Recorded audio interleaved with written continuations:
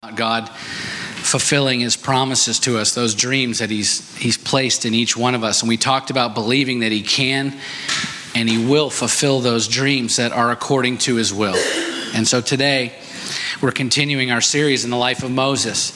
And it occurred to me as I was writing this sermon that as we work through these passages in Scripture, and I think this is probably the case most any time that we study the Bible, there are passages that we read that are very basic in nature.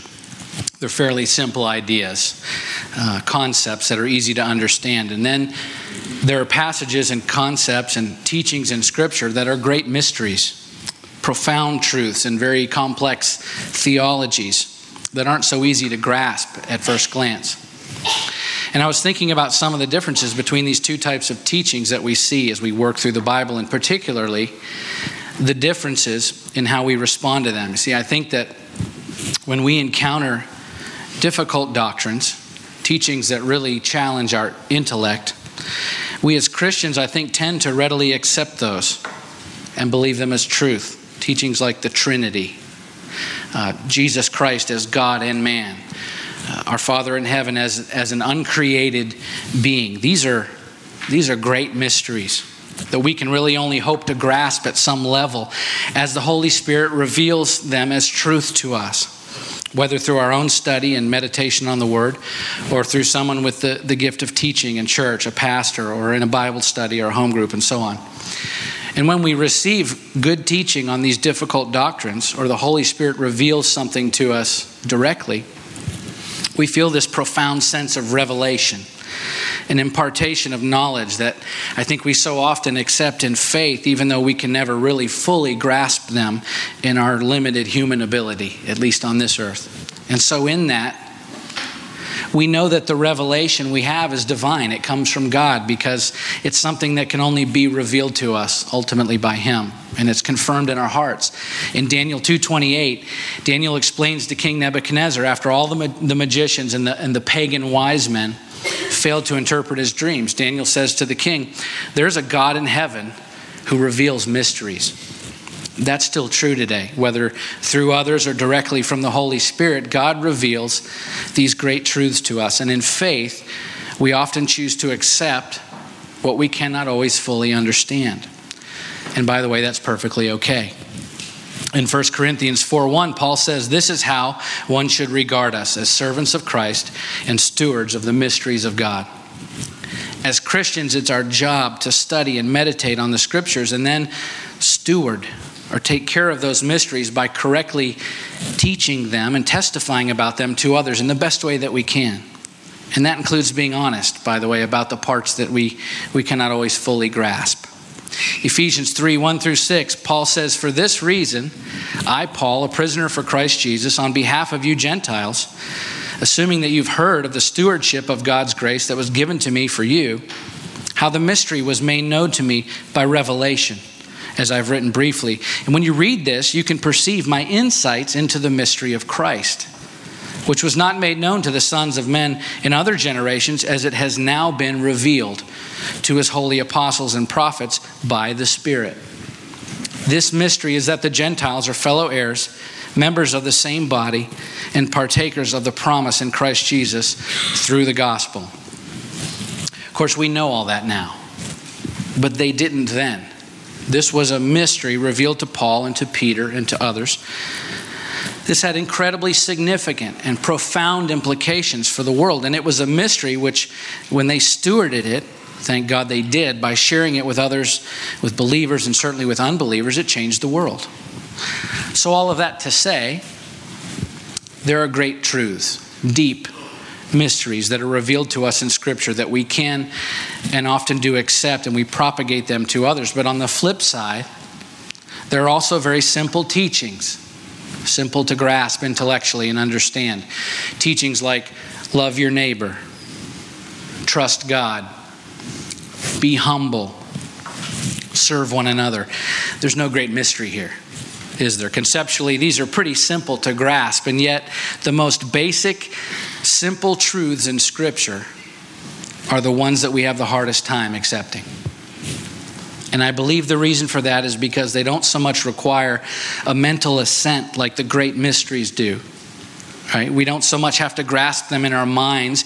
Rather, we have to grasp and accept them in our hearts. You see, the simple truths require much more of us. They require more than just intellectual acceptance and even passing the teaching of them on to others. The simple truths in Scripture, the basic doctrines, actually require us on a daily basis to live differently, to change the way that we act toward one another, to treat each other differently, to give up ourselves for the sake of each other. I'd rather just talk about the Trinity, right? Father, Spirit, Son, 3 in 1. That can really be difficult to grasp, but it's a lot of fun to teach. It's wonderful as a pastor to teach difficult passages and watch as the Holy Spirit reveals these great truths to his people. It's actually one of my favorite parts of being a pastor and a teacher. I love teaching difficult doctrines. But look, so much of the Bible isn't difficult doctrine. It's simple truth that is meant to completely transform our lives. That's the whole intent of the gospel, isn't it? The reconciliation of humanity to God. But the ramifications of accepting those simple truths are earth-shaking for us, and therefore not so easy to accept all the time. I mean, we accept them intellectually, of course. I've never heard Christians arguing about whether or not we're supposed to give our lives up for one another. I think that most Christians believe that that is exactly what we're supposed to do. But I rarely see them doing it. I never hear Christians debating whether or not we're supposed to completely trust in God. But I often see them struggling with that. I never hear Christians refuting the command to love God more than anything else. But there are so many Christians who have put other things before Him. It's the simple truths that we struggle with the most because they require the most from us. The reason that I brought all that up today is because I realize that as we go through these sermons and the sermon series, that there will be some moments when God reveals deep mysteries to us, and those can be very tantalizing, very exciting. They are for me. But don't check out as we talk about the simple truths, okay? Because it's those most basic teachings that will challenge us the most, and if you'll let them, they will bring the greatest change in your life, okay? So let's jump into our story now. We finished up last week's message with the crossing of the Red Sea, or the Sea of Reeds, and now the Israelites have safely arrived on the other shore. They're exactly where God wants them. Their enemies have been defeated. And how do they respond? Well, the entirety of chapter 15 of Exodus, with the exception of the last 6 verses, is their response. It's a worship song. The Hebrew people break out into song. It's like a giant flash mob at the mall. They're singing, they're dancing, there's tambourines. It's this victorious moment for God's people, and they're not going to let it go by without worshiping their leader, their God.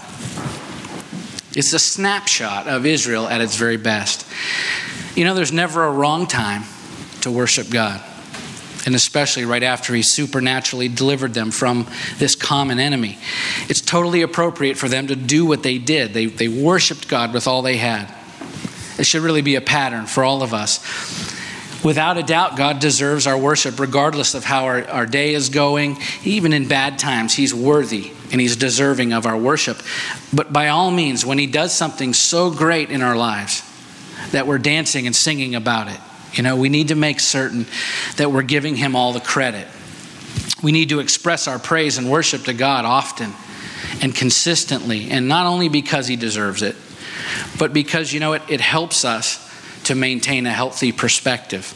When something great happens, when we make it across our own Red Sea and we strut around with our chest out, singing and dancing, sometimes I do that. When we plaster our achievements all over Facebook and we fail to recognize God's sovereign hand and blessing in our lives, we misrepresent who we are and we discredit God for the great thing that He's just done. Okay, by all means, we should celebrate our victories. In fact, the Bible says that we're to rejoice with those who rejoice. and weep with those who weep, Romans 12:15. We should celebrate our victories together, no question. We just need to be sure that all credit is going to God and not all to ourselves. That just helps us keep everything, I think, in its proper perspective, all right? So now, right after the Broadway musical in the desert, right after the worship service, the remainder of chapter 15 all the way through chapter 18 is this series of provisions by God for his people. And that's what we're going to focus on today, provisions.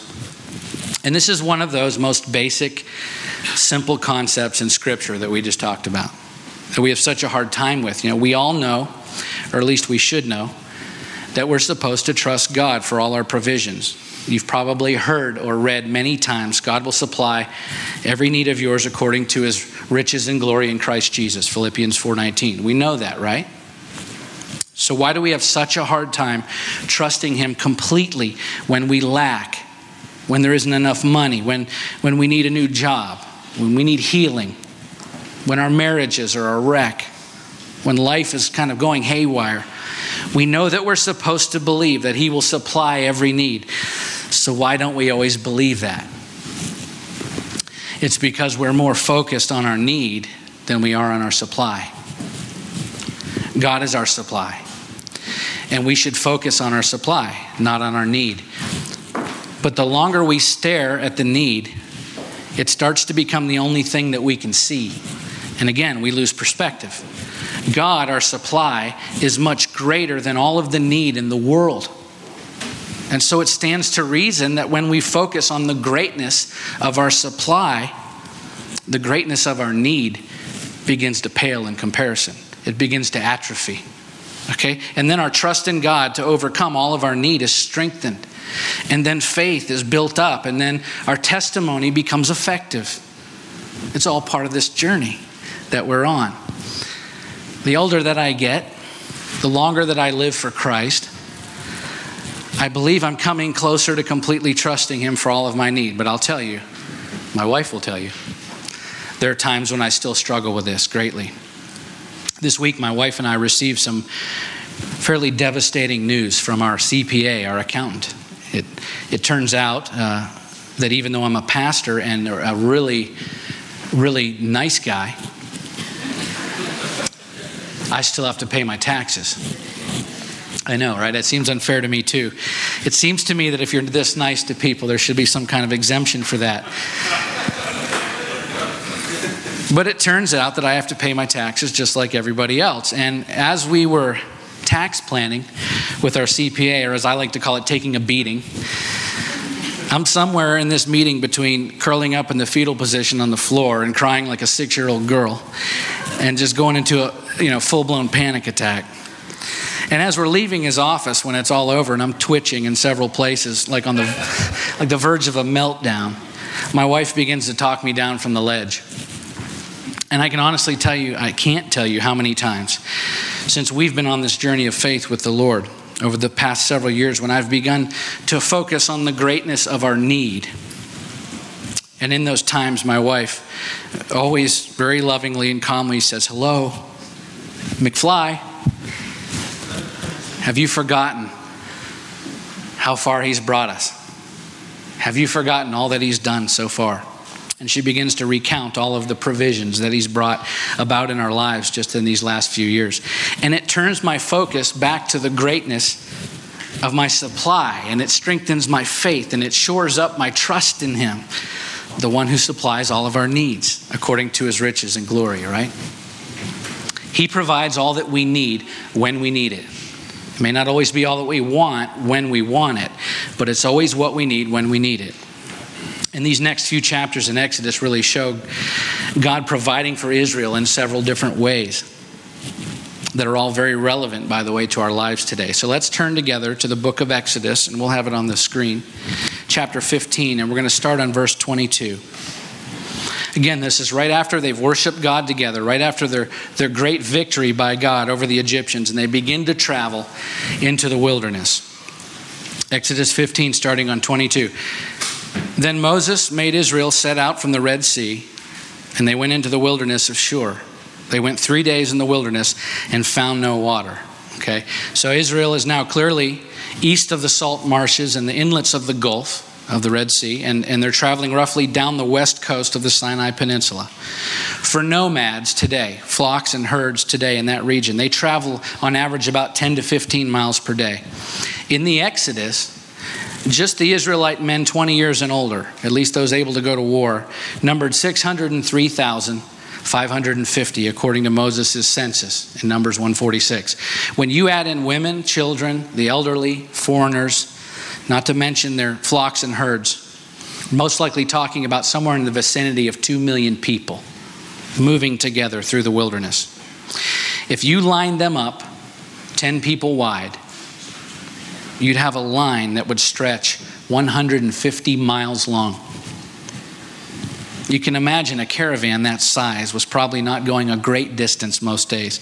And the problem of finding potable water, drinking water, for a group that size had to be a constant problem. And it was, as we'll see. Verse 23, when they came to Marah, they could not drink the water of Marah because it was bitter.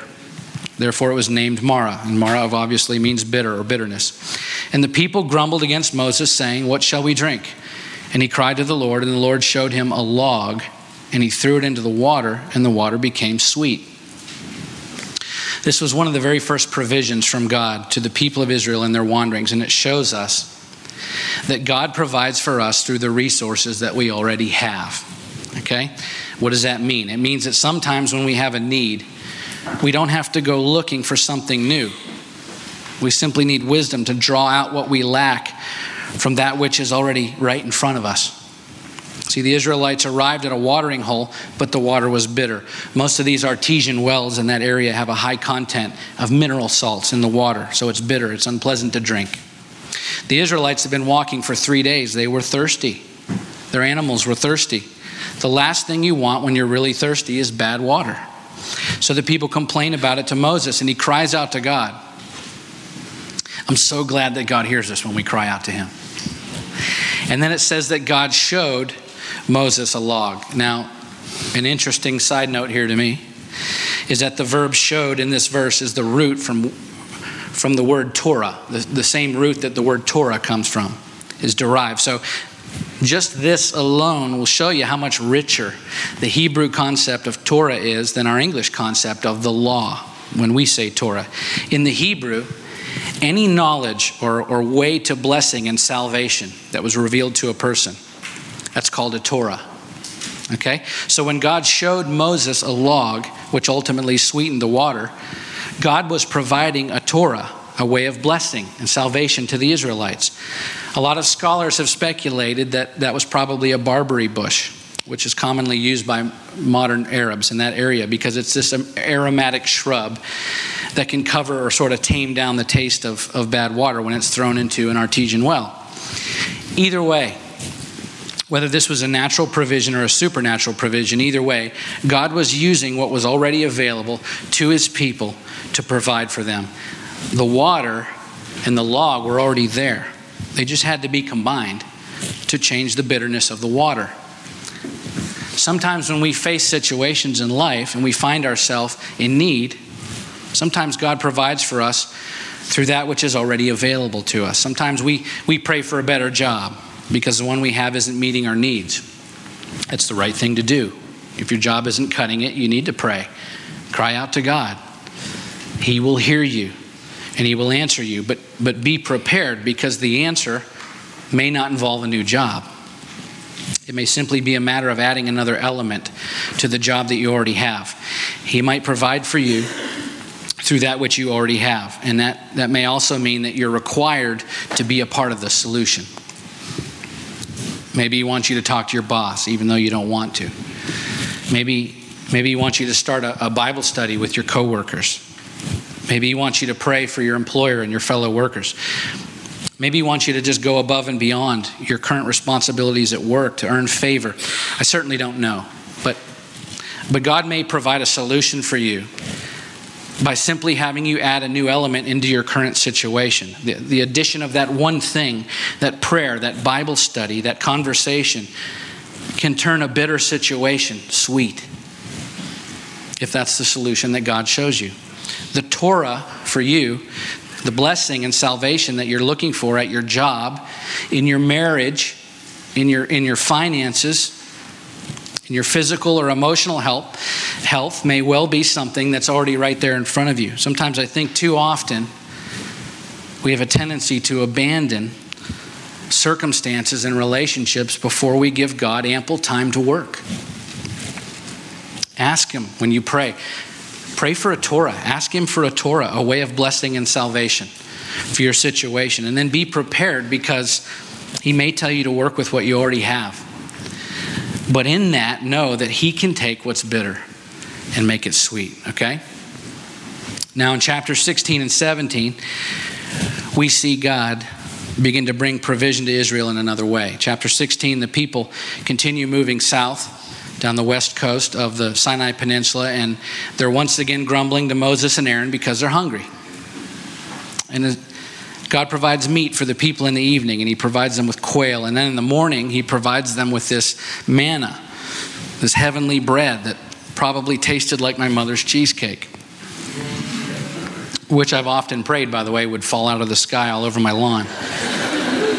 But that hasn't happened yet. Anyway, this awesome food is being given to them by God on a daily basis, and all that they have to do is gather it.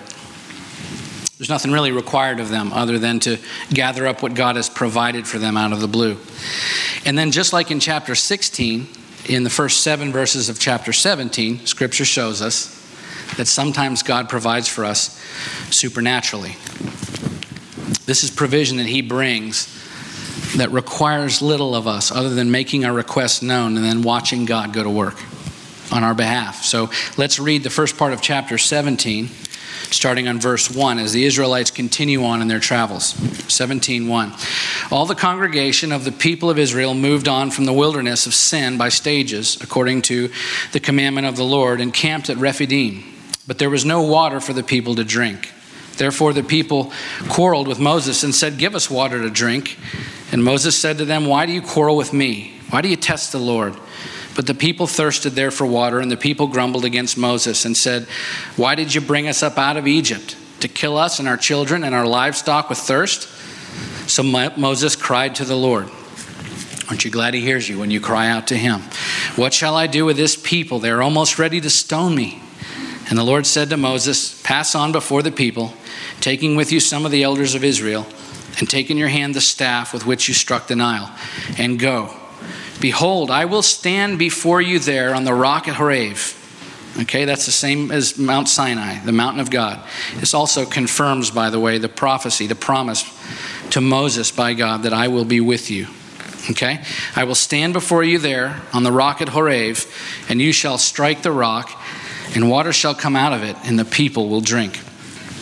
And as another side note here, as God promises Moses that He will stand there on the rock, some biblical scholars contend that the presence of God there on the rock is actually a reference to God as the rock itself.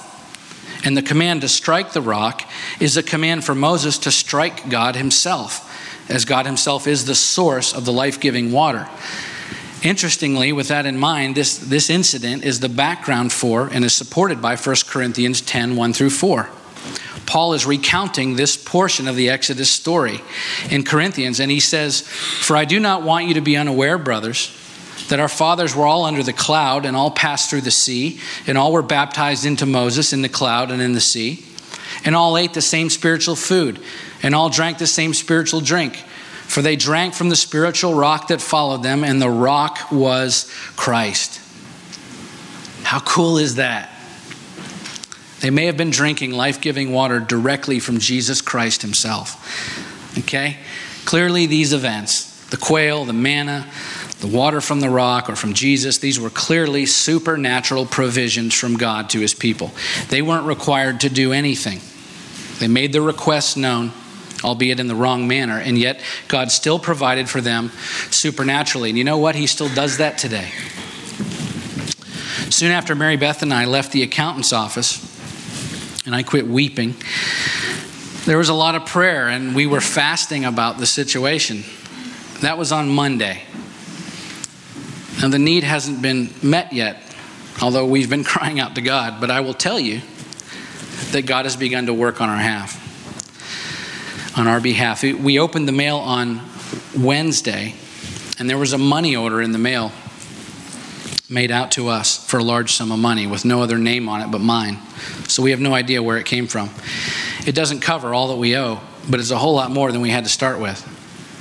The money order was written out Monday. No one but my wife and I and God and the accountant knew on Monday that we owed that money. I'm fairly certain the accountant didn't send it. If he did, I'm inviting him to church. Whoever sent that money, God obviously laid it on their heart because God knows exactly what we need. You understand? This is a supernatural provision from God. We cry out to him and he answers. We did nothing to cause that check to come in other than to make our requests known to God. And don't get me wrong, by the way. We're selling stuff. I'll do whatever I can to make extra so that we're making every effort to pay what we owe. We'll certainly do that. But in the meantime, God knows that there's no way, absolutely no way I can cover that tax debt on my own. So he intervenes on our behalf.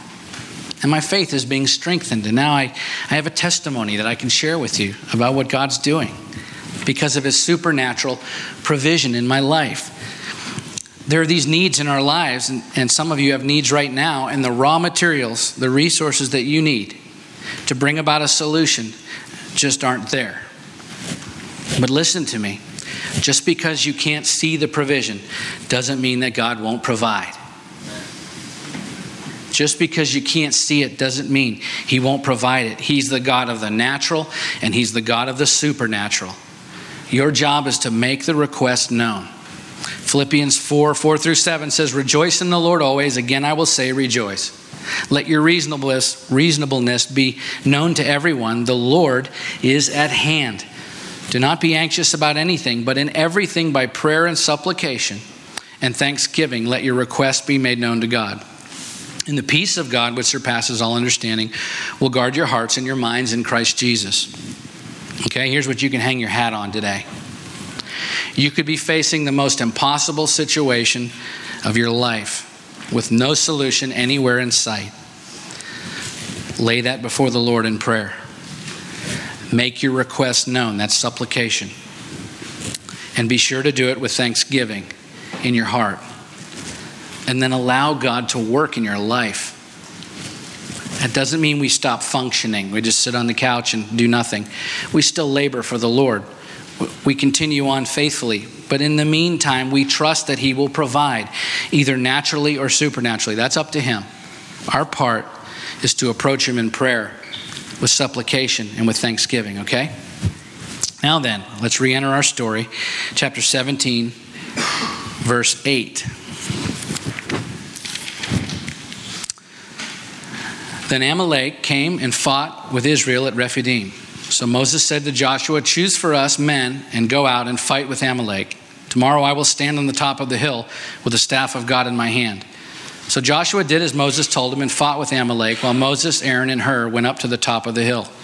Whenever Moses held up his hand, Israel prevailed, and whenever he lowered his hand, Amalek prevailed. But Moses' hands grew weary, so they took a stone and put it under him, and he sat on it, while Aaron and Hur held up his hands, on one side, one on one side, and the other on the other side. So his hands were steady until the going down of the sun, and Joshua overwhelmed Amalek and his people with the sword. Sometimes God provides through what we already have. Sometimes he provides supernaturally, and sometimes God provides through our perseverance. If you just stand and raise your hands, it doesn't take very long for you to be ready to put them back down.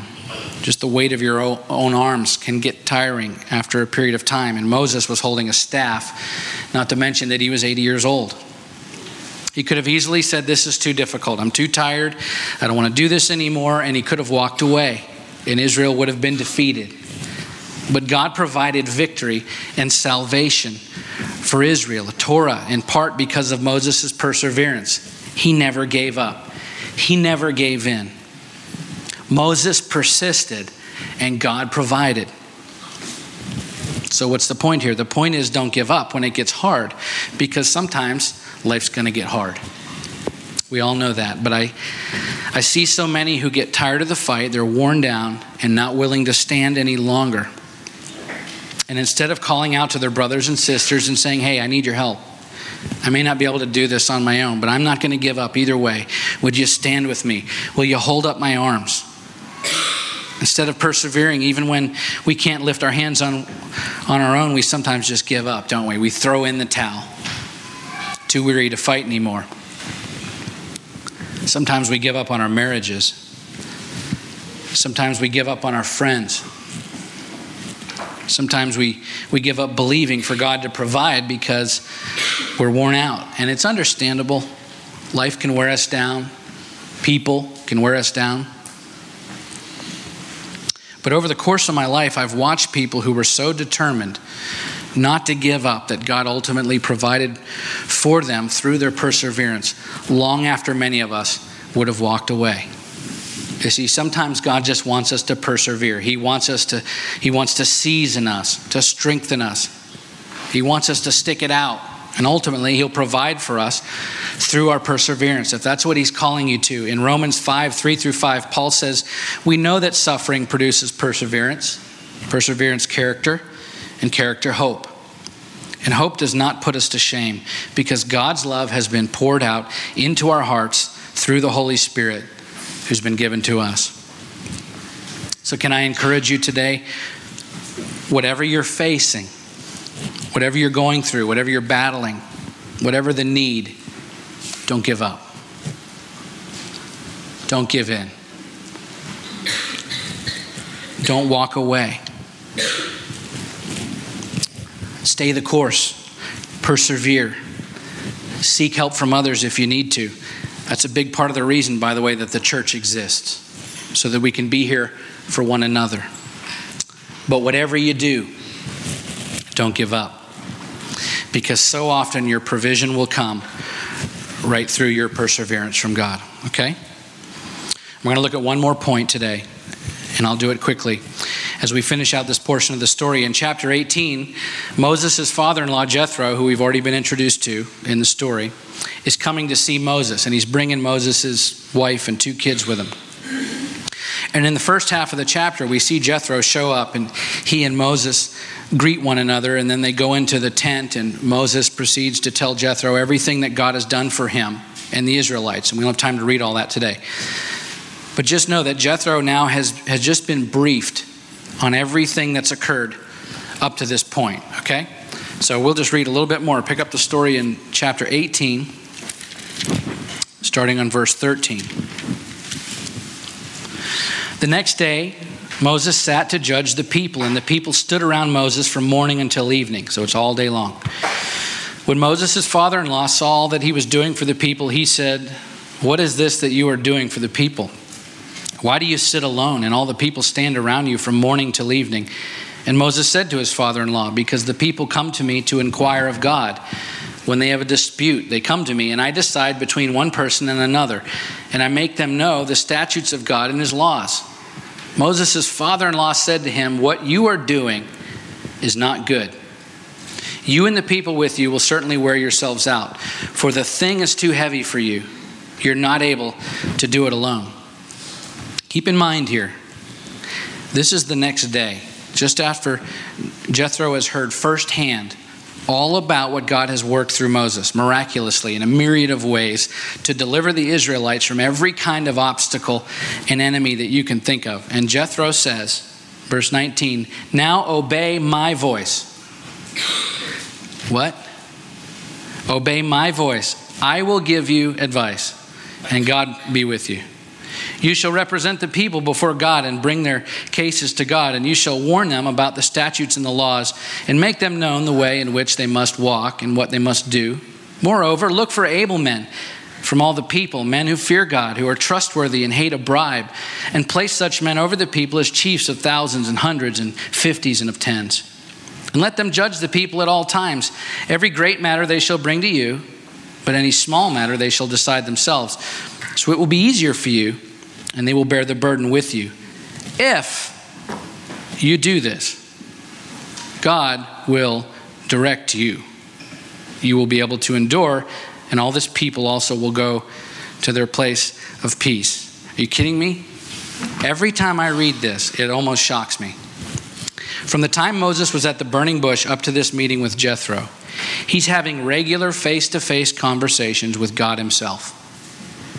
There aren't many people who can make that claim. In fact, from that time to now, I don't know of anyone who can claim the personal interface with God on a daily basis, coupled with the utter display of power, the power of God working through them, like Moses, other than Jesus himself. Deuteronomy 34:10, just after Moses dies, says about him, "And there has not arisen a prophet since in Israel like Moses, whom the Lord knew face to face.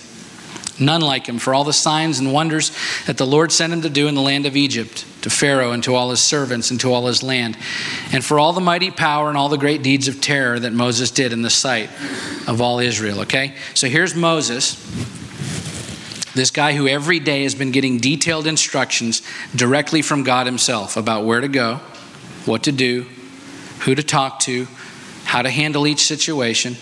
And all the while, God has proven himself faithful to Moses, and provision has come at every turn. And then along comes father-in-law, Jethro. And he sees Moses judging the people, and he says, hey Mo, what are you doing? That's all wrong, man. Listen to my voice. Obey my voice. Do what I tell you to do, and this will go well for you. It seems to me that any reasonable person in Moses' shoes at this moment would say something like, I appreciate your concern. I really do. But you realize that I talk to God face to face every day. He tells me what to do, where to go, what to say, how to handle myself and these people. And by the way, because I've been listening to his voice and obeying his voice and doing what he tells me to do, we've walked out of Egypt. We've crossed the Red Sea. We've seen the most powerful military on earth destroyed before us. We've defeated the Amalekites, had food and water when we needed it, and have just about made it all the way back to my favorite mountain, Mount Sinai. So, thanks for the advice, but I think we're good here. Really. I would have said that. It's incredible to me that Jethro, after hearing all that God had done, was even willing to offer advice to Moses. And yet even more incredible is Moses' response to Jethro. Verse 24, so Moses listened to the voice of his father-in-law and did all that he said. Moses chose able men out of all Israel and made them heads over the people, chiefs of thousands, of hundreds, of 50s, and of 10s. And they judged the people at all times. Any hard case they brought to Moses, but any small matter they decided themselves. Then Moses let his father-in-law depart, and he went away to his own country. Not only did Moses listen to Jethro, he did what Jethro said. And it was a great success. So much so that this was the genesis. This was the beginning of the governmental system for the nation of Israel. This passage is incredible to me, and it speaks volumes about the character and the humility of Moses. And I've heard people say, well, this would have been normal because in the Hebrew culture, it was normal for men to heed the word of their parents and in-laws. Baloney! Moses' relationship and communication with the creator of the universe was anything but normal. It wasn't normal. Not at the time. Nobody else had this kind of relationship with God. And I think it's amazing, and it speaks to the almost unbelievable humility of Moses to be able and willing to listen to the advice of his father-in-law. But there's one more point here that really jumps out to me, and that's the fact that obviously, given the relationship that God had with Moses and the track record of telling Moses how to go about his business on a daily basis, obviously God knew there was a better way for Moses to go about judging the people. God knew that. And given that fact, the fact that he was constantly giving Moses instructions directly, why didn't God himself tell Moses the right way to judge the people? Why not just tell him yourself? Why bother going through Jethro? Well, I believe it's because He wants us to understand that God provides for us through other people. You know, this story didn't even have to make it into the Bible, other than the fact that God wanted us to read it. Why the explanation about Jethro giving advice to Moses? On the surface, it seems like a fairly minor side story compared with the rest of the book. Why stick it in there? I believe it's because God wanted us to read this, at least in part, and understand that sometimes He provides for us through others, even when we're close to God on our own. And we hear from Him regularly. We still have to be humble enough to receive His provision from others when it comes. I've been on the receiving end of God's provision through others more times than I can tell you in the past 4 years of this journey. I just told you about the check that came in the mail. We've literally been sustained in the past 12 months through the provision of God by other people. It is incredibly humbling, especially for most men. You know, we're generally wired, I think, to be the provider, the breadwinner, the great conquering king of our castle who brings home the meat, protects our kingdom. It's what we do. It's hard to accept provision, even God's provision from others. But it's changed our perspective. And listen, we're working harder than we ever have. And we're seeing fruit in the way of provision coming directly from our labor. So it's not a welfare state we're looking for. But one of the things that's happened through this is that because I've had to receive provision from others where there's been great need at times, it has better prepared us to help provide for others when we have a little extra to give. You see, my perspective has changed. And I'm by no means only referring to money here, by the way. Certainly that's been a part of the equation. But we've been provided for in so many other ways: friendships, encouragement, guidance, wisdom, help from people at every turn. And it's better equipped us, my family and I, to provide for other people in the same way. And so I'll close with this. Many of you know that I commute back and forth to work here at the church every day on a motorcycle. It's a 40-mile round trip from my house if I don't go anywhere else during the day, which I often do. Hospital, to visit people, to meet and counsel with people, to pick up things for the church. So it's a lot of miles. And we were blessed with a motorcycle, and it gets close to 50 miles to the gallon. And it's been really inexpensive to operate up until now.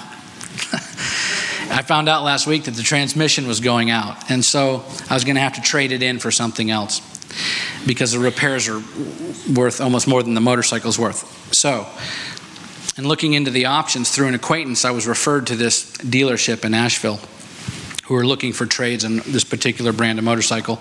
And they had other used bikes that I could look at and trade for. So I found myself driving to Asheville on my day off this week. And I get there and I meet with the salesman, and you know how the whole deal when you buy a car, it takes a while. So I'm test driving these things and I'm talking to the guy about the finances and the trade and on and on and on, and it takes 2 or 3 hours. And I get finished and we make this agreement, and I'm going out to leave, and I'm in the parking lot, and the salesman runs out and he says, "Excuse me, Mr. Rucci, could you come in for a minute? The owner wants to talk to you." And I said, "Sure." And so I went in and he took me into this back office. And there's a young man sitting in there, the owner of the dealership. And he started going over the sort of details of the deal with me again, which was a little odd because I'd just done all that. And I could tell something was bothering him. And after several minutes, he stopped. He wouldn't make eye contact with me at first. And he stood up and he said, "Is it true that you're a pastor?" And I said, "Yeah." And he said, "Can I talk to you for a minute?" I said, "Of course." So he got up and he closed the door and he walked back around and sat in front of me and he said, "I'm 31 years old and I've been diagnosed with cancer." And as he began to tell me about the treatment, he's had surgery just a couple of days before and it was successful, but 6 more weeks of treatment, and he's describing what's happening, he began to cry. And I spent a good hour encouraging him, praying with him. By the way, I told him that our church was going to pray for him today, and we're going to do that in a minute. It was a pretty incredible hour, to be honest. And I know that God sent me to Asheville that day. Shoot, he may have blown my transmission out for that purpose. I don't know. But I want to tell you something. Regardless of what was happening with a motorcycle, I was there in Asheville to provide encouragement and support and prayer and friendship to another man who was desperately in need. God brings provision to us in so many ways, and often that's through others. But we have to be humble enough to accept it. He called me about 2 hours after I got back to Greenville. Justin is his name. And he said, it's hard for me because I've always been very successful and self-motivated and driven. And this isn't something that I would normally ask for help. And he said, I can't tell you. I feel like 1,000 pounds has been lifted off of me since we talked and we prayed. And I called my wife, and we're going to go to church Sunday. See, God provides for us through other people. That might be money. It might be advice. It might be wisdom, encouragement, prayer, whatever it is. Whatever it is you need. And when it comes, you know what? Just be humble and grateful and accept it. It's God's provision for your life, okay? So to close this service, we're going to put that into practice for just the next couple minutes, and then I'm going to let you go. If you're here today and you have a need in your life, you don't have to tell anyone else what it is. It's between you and God. You can if you want to. I'm not going to call you forward. Might have to do with your job. Maybe you need healing. Maybe it has to do with your finances or a relationship. Whatever the need, I'm asking you if you'd be willing just for a moment to raise your hand and just humbly admit, hey, you know what? There's a need in my life. You don't have to tell us what it is. Leave your hands up for just a moment if you would. Okay? If you're not raising your hand, please look around and see these folks who've got their hands raised, because what I'm going to ask you to do is we're going to close in prayer. And I want those of you around them to just put a hand on the shoulder. If you would gather around, and let's put this into practice just for a couple of minutes. Let's pray for one another. So if you ever have need, hands up high. If you would now, folks, let's move around really quick and just get to these folks, and we're going to pray together. And then as I'm closing, we're going to pray for Justin together, okay?